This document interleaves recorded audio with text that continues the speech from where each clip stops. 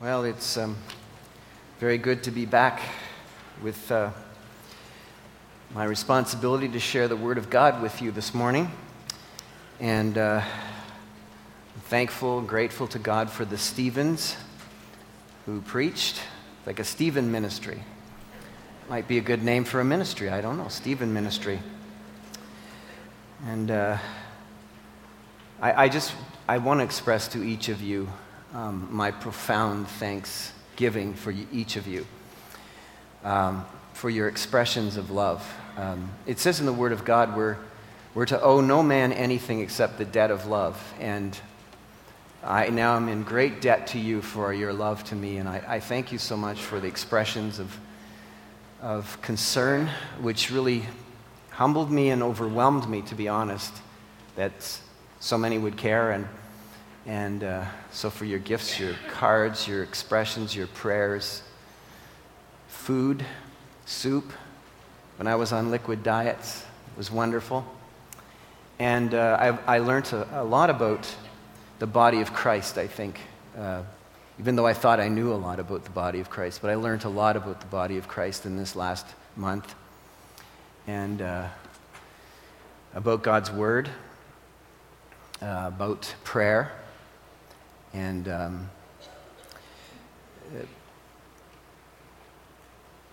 the events that sort of came upon me quickly were a little bit unnerving, to say the least, and I thought I would just express to you a little bit about what God has done. And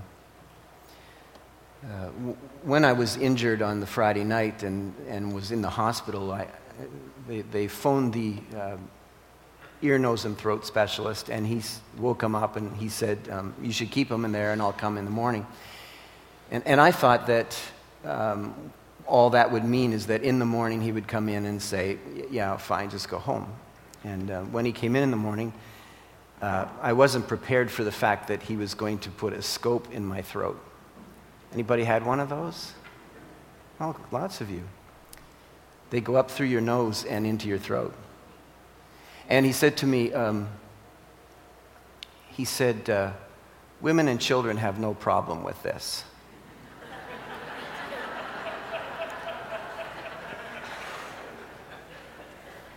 And so I said, well, I'm sure they don't. They're good patients. Men are not good patients. But he was challenging my manhood. And so I said, bring on that scope.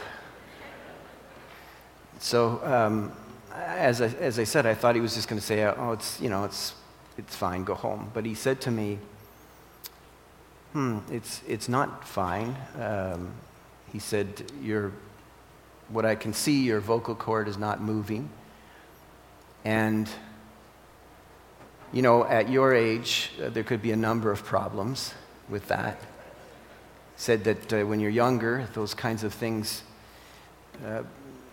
the cartilage is malleable and all of that. He's given me all these bad case scenarios. He said, perhaps yours is, because of age, has been calcified and it may be shattered and there may be surgery. And I'm hearing this, and I thought I was leaving, and I'm hearing this, and I couldn't believe it. And all of a sudden, it hit me like a ton of bricks. I don't have a plan B. Preaching is what I do. And it sounds to me like I might not be doing that ever again. That's what I was hearing. And so when he finished telling me, I said, well, that's not good. I said, because I make my living speaking. And he said, oh, what do you do? I said, I'm a preacher. I said, oh. And so that began our journey, and you began to pray. And so I just wanted to tell you that when he left the room, I was quite anxious, but here's the thing, and this is how God always functions, I'm pretty convinced. I had just been teaching my new believers class that week, Philippians chapter 4, verses 4 to 7. Rejoice in the Lord always, and again I say rejoice. Let your gentleness be evident to all. The Lord is near. Be anxious for nothing, but in everything, in prayer, make your requests with thanksgiving known to God, and the peace of God, which passes all understanding, will guard your heart in Christ Jesus. So I decided that since I teach this all the time to people, maybe I ought to apply it to my own life. And so I let those verses just run over and over and over me. And God's peace did come upon me, as he promises. And you prayed, and I'm here preaching this morning. And so I thank God for all that he's done.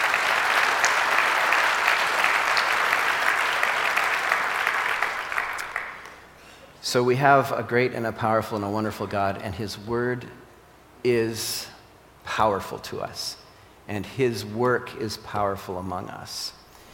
And we need to keep praying for each other. The body of Christ is a wonderful thing, and we're going to talk about that today. We're going to talk about how important it is to treat the body of Christ well.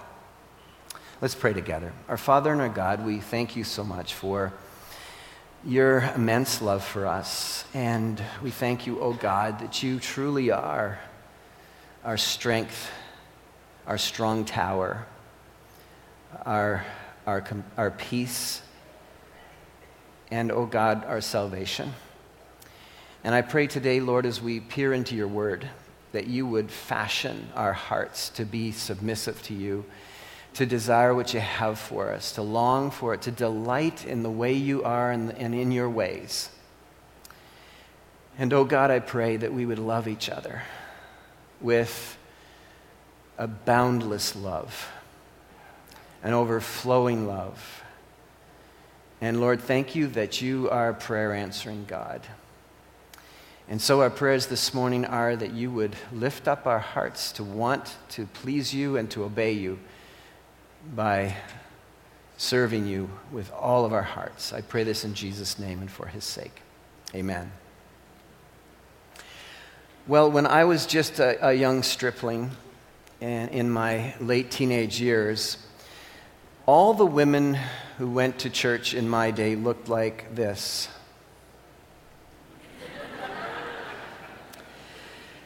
And many of you who are chuckling remember these days. The big stir in church 40 years ago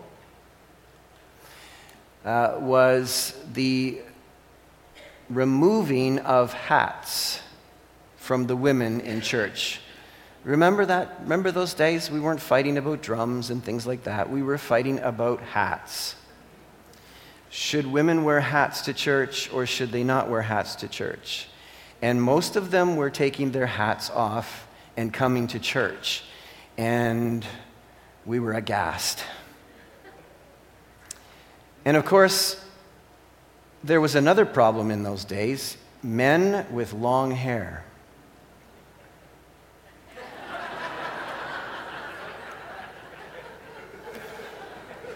Should men come to church with long hair?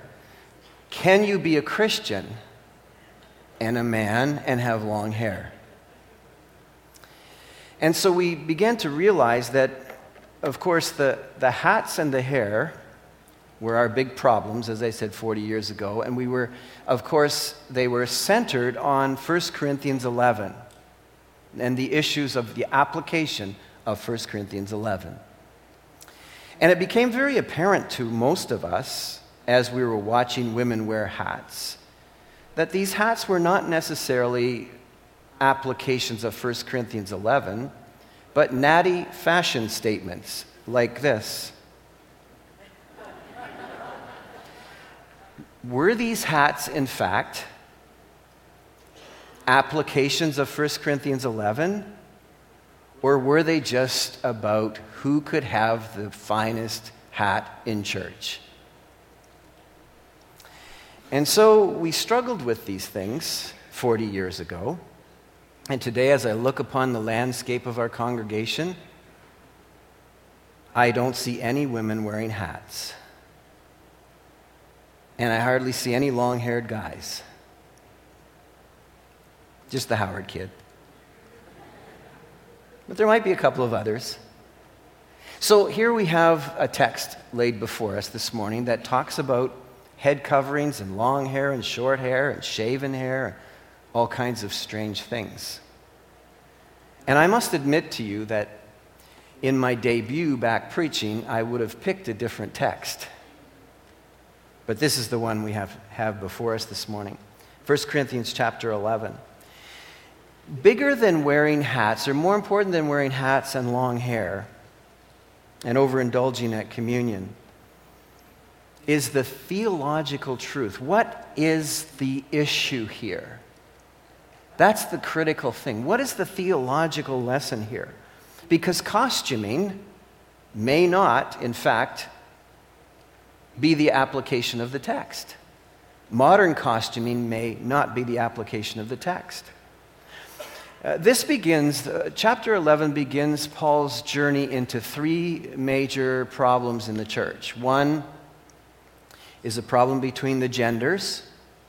The second is a problem of selfishness at the Lord's table. And the third, which we'll look at next week, has to do with spiritual gifts. And so this begins a section. From chapter 11 to chapter 14 are a section. They work together. You can't really separate them or you miss the point of the problems that he's bringing up. And he ties them together. And so the first problem is really taking freedom to enjoy equal value. Paul is going to later write in Galatians 3:28 that there is no male, there is no female. He's not talking in a fashion that has removed all sexuality or gender distinctiveness. He's simply saying that in terms of value to God, whether you're Jew, whether you're Greek, whether you're a slave, whether you're free, whether you're a man, whether you're a woman, in terms of value to God, you are of equal value to God. But they were taking this teaching on equal value to mean freedom from creation standards, structure, and design. They were getting the idea, and we've seen this earlier in the book of Corinthians. We've seen where they were casting off all the old boundaries and all the old fences and saying, well, I'm now free in Christ. It really doesn't matter. Everything goes. Everything's fine. Paul's going to address that. The application really of this text is always changing as the culture moves along. It's always changing. The theological truth never changes. The theological principles never change. But the application of a text like this is constantly changing. How do we reflect the theological truth of this text in our day? That's always the question.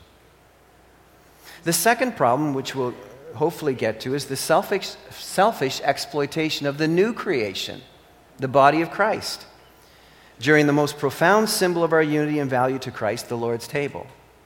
So here you have the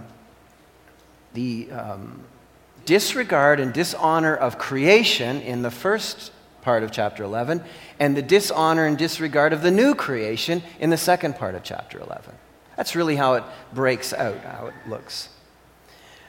And so this morning, our worship may not be worship unless we really get these two major relational and social issues right. So I want to articulate for you the two key realities. Regardless of what else you hear this morning, I want you to make sure you hear these two realities. And the first is this: more than ever, gender clarity, real manhood, real womanhood will be the church's gift to a seriously confused world. Our settled pleasure and joy in God's creation design and the modeling of it not only tremendously honors Christ, but offers a powerful alternative to the broken, fractious ways of our world. It is critical we get this out of the text. It is critical that we understand that we stand as a congregation, we stand as a church in 2015 at a very, very important crossroad. And I don't have to tell you in ways I would have had to tell you in the past that this is true. You know that we are living in a time of absolute gender confusion. The reality of how we are dealing men and women in our culture is desperately broken and is not heading in a good direction. It's getting worse. And Paul appeals to every generation to be the model of God's purposeful, creative design in biblical manhood and biblical womanhood. That the Church of Jesus Christ, those who represent the Lord, are called to offer a stark alternative to a completely confused culture. This is the key to understanding 1 Corinthians chapter 11, verses 2 down through verse 16. That we are to model God's wisdom in creating two different genders. In the second part of chapter 11 is this. Unless we, the church, are able to supernaturally love and care for the body of Christ, from the very deepest recesses of our authentic hearts, I don't believe we have a chance at loving a lost and unlovable world into the kingdom of Christ. Our love and joy toward Christ's new creation is our only hope of embracing the Great Commission with any credibility or desire. The Bible says that in a variety of different ways, but if we don't love each other from a profound and deep love, we will not desire to love the lost into the kingdom of Christ. We just won't. So how important are these two matters? They are of infinite importance. The matter of God's creation and the matter of his new creation, and the whole matter under the rubric of the gospel of Jesus Christ. If we're called to learn how to live in the Christian community, we're calling each of us to live the gospel life every day of our lives. What is gospel living? It's not enough that we were once saved. We were brought into this kingdom of Christ by salvation that we might live out the gospel every day of our lives. Gospel living with my wife, with my neighbor, with my children. Gospel living in my workplace, in the marketplace. What is it that sets us as distinct and different from the world? That's gospel living. It's to offer a compelling alternative to the people who we come in contact with, to see something different in us as we model the creation, the great design of God, which is under attack and has been under attack since the Garden of Eden. And to model our love for the new creation. Why would anybody want to join our club if we don't love each other? Why would anybody want to? And so these two realities pop out at us. And the critical timeless challenge, I think, hinges from verse 31 of chapter 10 into this section. Most of you know this verse off by heart, 1 Corinthians 10:31. Whether you eat or drink or whatsoever you do, do all to the glory of God. That's such a great encompassing verse. It sets up all of our lives, and it sets us up to be gospel-living people. It's incontrovertible. It's whatever you do, whether you eat, or whether you drink, or whether you wear a hat, or whether you don't wear a hat, whether you have long hair or short hair, do all to the glory of God. We understand that, but Paul fleshes it out for us here. He gives two classic examples. For instance, he says, in understanding this hinge verse, for instance, when you are gathered together, male and female, worshiping the Lord, here's how you ought to conduct yourselves.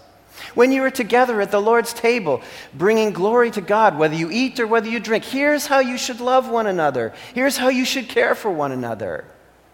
This is how this verse 31 is given a for instance. And so this morning I just have 2 points. One, let's talk about worshiping God in whatever you do. like honoring the structural design of creation. Because contextually, that's where Paul takes us. And I want you to notice in 1 Corinthians chapter 10, verse 33, that he says here, even as I try to please everybody in every way, for I am not seeking my own good. There are three critical verses here, or critical phrases here, as we launch in, that are always, that always guide us in how we treat one another. I'm not seeking my own good, but the good of many.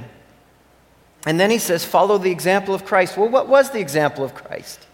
The example of Christ in Romans 15:3 was this: he didn't please himself. And then in verse 32, he says, do not cause anyone to stumble, whether Jew, Greek, or Church of God, whether they're lost or whether they're brothers or sisters in Christ. Don't cause people to stumble over theological truth. These are the critical matters. This is the introduction here. And then he starts out this way, and we'll take it in little sections. He says, I praise you for remembering me, verse 2, for holding to the teachings just as I passed them on to you. Now, I want you to realize that the head of every man is Christ, and the head of the woman is man, and the head of Christ is God. Every man who prays or prophesies with his head covered dishonors his head. And every woman who prays or prophesies with her head uncovered dishonors her head. It is just as though her head were shaved. If a woman does not cover her head, she should have her hair cut off. And if it is a disgrace for a woman to have her hair cut or shaved off, she should cover her head. Okay. It seems that what was happening in Corinth is what we call, in theological circles, over-realized eschatology. Over-realized eschatology. You know what eschatology is? Yes? Eschatology is about the end. The end, of course, when we're all with the Lord. Eschatology, end times, the teaching of end times. Over-realized eschatology means that you are living in the present as if it is the future. And so in this case, when they had heard the gospel and realized now that they become free in Christ, it seems that in particular the women were quite excited and enthused about the eschatological truth of there was coming a day when we'll all be like the angels, in the sense that there won't be structural gender distinctiveness. We won't be given in we won't marry or be given in marriage in heaven. Hooray, boo. We'll be fine with it because it's God's plan. So in that heavenly reality for us, there's no longer going to be this, what was created for earth, the distinctiveness of our genders in terms of structure and design. So it appears that what happened is the women in Corinth were doing two different things, but one of them was they had already decided to cast off their structure and order and design and where they were in terms of being women related to their husbands, in that culture being quite dominated by their husbands, and now they had taken this opportunity for emancipation and were taking it to the extreme. So they were acting in worship as if they were men, and they had taken it to the point of costuming. They were apparently also embracing the way that pagan women were dressed or acting. And so when it came time now for the church gathering, they were both offending the church at large, and they were causing discontent outside of the Church of Jesus Christ. They were like, what's with these Christian women who are no longer showing respect or honor to their husbands? So we have this situation where now the church is no longer demonstrating the creation order and design. So Paul says, okay, we need to start with the fact that there is an order and a structure and a design to the universe. It's not just a mess. It's orderly. And so he gives this outline here. And he says that the head of every man is Christ, the head of the woman is man, and the head of Christ is God. And Paul says, just because you became believers, that hasn't changed. That's still the way it is. In fact, because you've become believers, you need to model that even more clearly and distinctly, that you might be a clear example of theological truth. Keep in mind that the church is always supposed to be the prototype of the kingdom of God. We are always called to be theological truth. When people in our world are confused about God and the order of things and the universe and the way things are supposed to be, they should be able to look at the church of Jesus Christ and say, that is the way God has designed it. They were not. And so there's three key sections here. The first is this. It's about authority. The universe Christ created is structurally designed with, and the word that's used here is kephale, headship or authority. We are called, in other words, to honor our head. Each of us are called in our particular gender to honor our head by reflecting the structure of the universe, in this case, and in each generation, by how we relate to one another in our customs. Whatever that is. Custom of that day was that women were to wear some sort of veil over themselves when they were praying, talking to God, or prophesying, talking about God. And men were not supposed to wear something. And there's a reason for that. Men were not supposed to, and the wording, the language is very difficult here, but the language is, men were not supposed to have something down over their head. It says their head was not supposed to be down. A man's head is not supposed to be down when he's praying because he's praying to his head. He's speaking to God. And because Christ is not visibly there, he is to lift up his head and not to lift down his head. That's the idea. The woman, on the other hand, is because, and we're going to look at this in a few moments, because of creation, the head of the woman is her husband. Now, by the way, I hope you notice in the text it says that the head of every man is Christ, but it doesn't say the head of every woman is man. Notice that? It says the head of woman is man. In other words, women, your husband is your head, but not every man. And then, of course, the head of Christ is God. And Jesus demonstrated this willing submission to God. The picture here is an amazing picture because it's not a tyrannical leadership or a tyrannical authority. God loves us and loves us in such a way that we willingly submit to him. We willingly submit to Christ because he loves us. Not because Christ didn't come at salvation and demand that we honor him. And Christ doesn't visit us with some sort of tyrannical rulership over us. But rather, Jesus Christ loves us. And he woos our submission by his great love for us. In the same way as the husband is supposed to woo the submission of his wife by his great love for his wife. So that the people in the world who notice that we willingly submit to the King of Kings say, what kind of king must this be? That you willingly submit to him because he loves you. I need to know about this king. And people need to see in our lives, in our married lives, they need to see, well, what kind of husband must this be that his wife would willingly long to respect him, willingly long to submit to him? I must meet this man. He must be a very good man. And so we adorn the gospel of Jesus Christ by our behavior. How Jesus treats us, how the King of Kings treats us, we treat one another.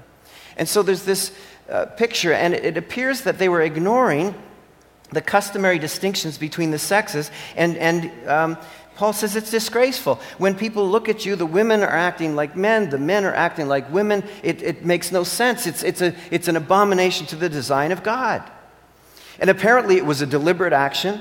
It was understood to bring shame to the immediate head, and it was a breakdown of gender distinction. God says, the Word of God says there should be no man-women, and there should be no women-men in the Church of Jesus Christ. Whether it's appearing gay or a pagan, it dishonors God, as one writer puts it.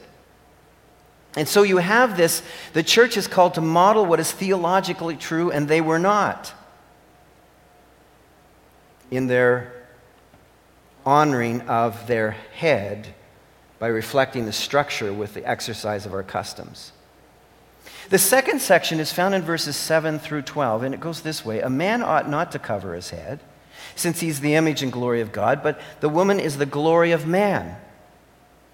Now that's the key to the second difference. The first was that we are to honor our head. The second is we are to bring glory to our head. You'll see this as we read it. For man did not come from woman, but woman from man. Neither was man created for woman, but woman for man. For this reason, and because of the angels, the woman ought to have a sign of authority on her head. In the Lord, however, woman is not independent of man, nor is man independent of woman. For as woman came from man, so also man is born of woman, but everything comes from God. Okay. So the second reality we have here, the first was it's about authority. The second is it's about design. Paul brings into, the first part he shows the structure of the universe. The second part he says, I want to talk to you again about creation and remind you about creation and God's purposeful design in creation. And so in design, the human creation brings glory to God by taking delight in the purposefulness and intentionality of creation. We bring glory to God. We worship God when we take delight in and pleasure in the way God has made us. Not to object to it. And so in this section, it says here specifically, how do you do that? You do that by bringing glory to your head. In this case, respecting the purpose and design of that structure. He says here, a man ought not to cover his head, since he is in the image and glory of God. And we are both. Both genders are in the image and glory of God. We know that. But he makes this distinction by saying, but the woman is the glory of man. Man is not the glory of the woman. The woman is the glory of man. Based on the fact that God chose to make the man first, and then the woman would derive her life from the man, and she was made to be his help, right? His complementary help, his helper. So you have this design. Men were created to be distinctively men, and women were created to be distinctively women. And the church is supposed to be the prototype of expressing that in its fullest way. Never could it be more important than right now. And a man honors or brings glory to his head, and who's the head of the man? Christ. The man in worship brings glory to Christ by taking his responsibility to lead, to be that created leader that God has designed. Man is the head who bears full responsibility, by the way, for the ongoing life of his wife. That's what we understand here. Because the woman derived her life from him and was made for him, not the other way around. And she is to expect a spectacular quality of life from her husband, just as Christ offers us a spectacular quality of life. She is to expect a spectacular quality of life, to be protected and to be provided for. And a man is not to place his wife in a situation that would cause her to violate this gender distinction and clarity. And so the man brings glory to Christ by doing that. Men, by treating our wives the way we were created to treat them, we bring glory to Christ. And we bring attraction to the gospel. Likewise, women are called here to bring glory and praise to their husband. When the church is gathered, particularly, and we are to do that, women, operating in whatever way our present custom presents. Just because you plunk a hat on your head and come to church today does not mean that you are showing respect or honor or bringing glory to your husband. It has to come from the heart. It has to come from your attitude. But we also have to be counterculture in the sense that there is no place in the church for a radical, rebellious feminism that says, I will not bring respect. I will not accept this design and plan of God. The women of God, biblical womanhood, takes this responsibility seriously and says, I'm going to do whatever actions, whatever costuming brings dishonor or criticism to my husband would be a failure to live out the role that Christ has called me to. I will not do that. So in verse 10 it says, she ought therefore to have a sign. Literally in the original text, it just says here, the woman ought to have authority on her head. So in whatever way, in 2015, ladies, you live and carry yourself and act and speak in a way that brings respect and honor to your husband is the application of this text. And he says here, we ought to do this for the angels. Now, that's, as if this text wasn't hard enough, we're like, what, for the angels? What is he talking about? You probably know this, but we're not alone this morning. It's not just us here. Do we know that? That this is a very crowded room. There's no empty pews here. There are supernatural onlookers here. Both angels and possibly demons. And keep in mind that all of creation is to bring glory to God. And we have from the very beginning this disruption in that glory. Satan and his followers and the vast majority of the world does not bring honor and glory to God. And so the angels love to gather in Bible-believing, teaching churches. Why do they love to do that? They love to come and see what God has done with humanity.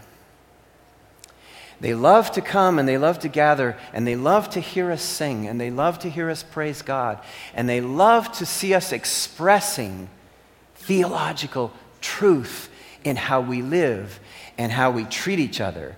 And what happens when they see that? They bring glory to God. We can be responsible for causing massive numbers of angels on any given Sunday to bring glory to God. And you see, this order is so critical that Satan decided to try and disturb it from the very beginning. The reason this is such an important truth to the Christian church is because this very breakdown is the cause of the fall of humanity into sin. It was when Satan went and spoke to the woman about spiritual, theological things that the whole thing broke down. Not because of the woman. Because her husband failed to take responsibility for his role to step in and protect his wife and to say, hey, wait a second, why are you talking to my wife? You have no right to talk to my wife. You want to talk to my wife, you come through me. That's what Adam needed to do. And because Adam refused to do that, because he refused to take his role and responsibility, we're in the fix we're in. Not because of Eve, because of Adam.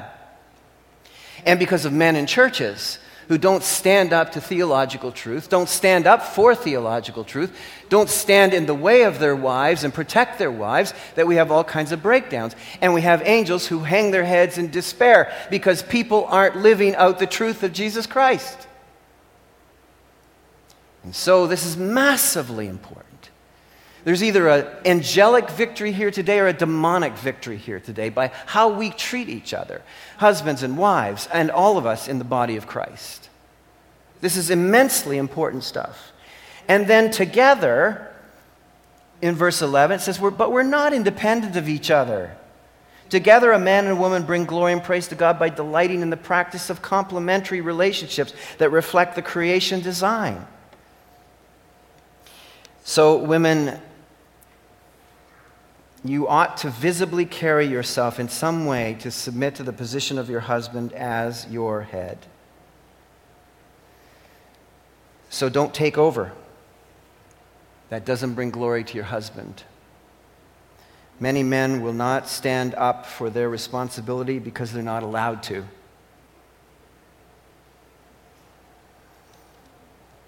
We aren't invited to take over for Christ. You're not invited to take over for your husband. You're called to bring glory to your husband as your husband is called to bring glory to Christ, as together you both bring glory to Christ. In the final section here, he says, judge for yourselves. Is it proper for a woman to pray to God with her head uncovered? Does not the very nature of things teach you that if a man has long hair, it's a disgrace to him, but that if a woman has long hair, it's her glory? For long hair is given to her as a covering. If anyone wants to be contentious about this, we have no other practice, nor do the churches of God. I must admit to you, I don't totally get what Paul's talking about here. This is one of the sections I'm going to go and say, Paul, I need help. I need to understand what you were talking about here. I know some of what he's saying here. He's simply saying this is all about common sense. It's not just about the universal structure. It's not just about creation design, but it's common sense that men are different than women. And there should be a difference. There should be a distinction. Women should look like women and men should look like men. There needs to be somehow a very clear, nature itself testifies. And if we look at the creation of God, the animal kingdom or whatever, for the most part, the male looks different than the female, and there's just a difference. I don't understand, though, why God allowed our hair to grow if he didn't want us to have long hair. I'm just putting it out there. That was my thing back when I was a teenager. It's like, hey, I get it, but my hair grows. And I don't want to go to a barber, so that's the way it is. So I don't fully get this, that women's hair grows, men's hair grows, but I do know that salvation is not intended to change creation. Salvation is intended to redeem those aspects of creation that have been lost and are rebelled against and fallen. I just want to give you a quick statement. You're going to get together in groups tonight. You're going to have a great time talking about all this stuff. But let me just say the second part was let's talk about worshiping God, whether you eat or drink. And I'll just give you the outline. It's a quick outline that goes on in this second section. What they were doing at the Lord's table is they were just going ahead and eating. And they were getting drunk. The rich were eating all kinds of food, and they were leaving out poor people. And it was just a mess at the Lord's table. And the Lord's table is supposed to be a place where we are eating and drinking in the spiritual reality of what God has done for us. We are to remember what Christ has done, that we might never forget Jesus. We are to proclaim the truth, and we are to be nourished by the Spirit of God, by his reality in our lives. And bad manners at the Lord's table have huge consequences. I regularly warn you that you should not come to the Lord's table in an unworthy manner, in a bad manner way, which means you've been abusing people in the body of Christ. And Jesus won't stand for the abuse of his new creation. He loves you. He loves the body of Christ. And he demands that we love one another. And he will go so far, it says in the text, to make you sick or put you to sleep permanently if you take this in a cavalier fashion. And so I simply put it out to you that when we offer a verse, whether you eat or drink, like we do at the Lord's table, or whatever you do, husbands, wives, do all to the glory of God. And God is jealous for his glory. And he will do whatever it takes to ensure that his church is the prototype, modeling theological truth and the kingdom of God, that the angels might praise him, the demons might be embarrassed, and the lost might come to salvation. That's what this text is all about. Our Father and our God, I pray this morning for you to take these stumbling, stammering words and fashion them into a way that brings glory to you as we encounter your truth and reconsider our lives. Are they lining up? Oh God, I pray this morning that we will take seriously the matter of creation and new creation, that we might glorify you in all that we do. In Jesus' name, amen. So the heart of worship is to bring glory and honor to God in our uniqueness, distinctiveness in gender, and our joy in the body of Christ. I don't think it's about long hair or short hair today, and whether we wear a hat or we don't wear a hat. The message to the outside world doesn't gain anything from our costuming necessarily, but it's how we treat one another. That biblical man treats his wife as protector, provider, spiritual leader. The biblical woman respects and submits to her husband, expects to be loved and cared for as a true partnership in the gospel of Jesus Christ. That's a powerful message of the gospel to our culture. When people look at us, they should see a distinction in how we live and how we love one another. So I don't think it's very easy for us to make a hard and fast application on this text, other than to say what we see going on in the world around us is not it. It is to follow the creation design of God and to bring glory to God by delighting in our role and our responsibility and who he's made us to be. That's crucial. And then to love one another with a profound, caring love that is starkly different from the world, so that they're drawn to the gospel as well. These are the problems that Paul encountered in Corinth. These are the problems that are still encountered in the church today. But let's, for the glory of God's sake, honor his word. Our Father and our God, thank you so much for teaching us. And now, with the Spirit of God, move our hearts to application, that we might understand how we can, in fact, live out the glory of God in how we treat one another, within families, husbands, wives, within the church, for Jesus' sake. Amen.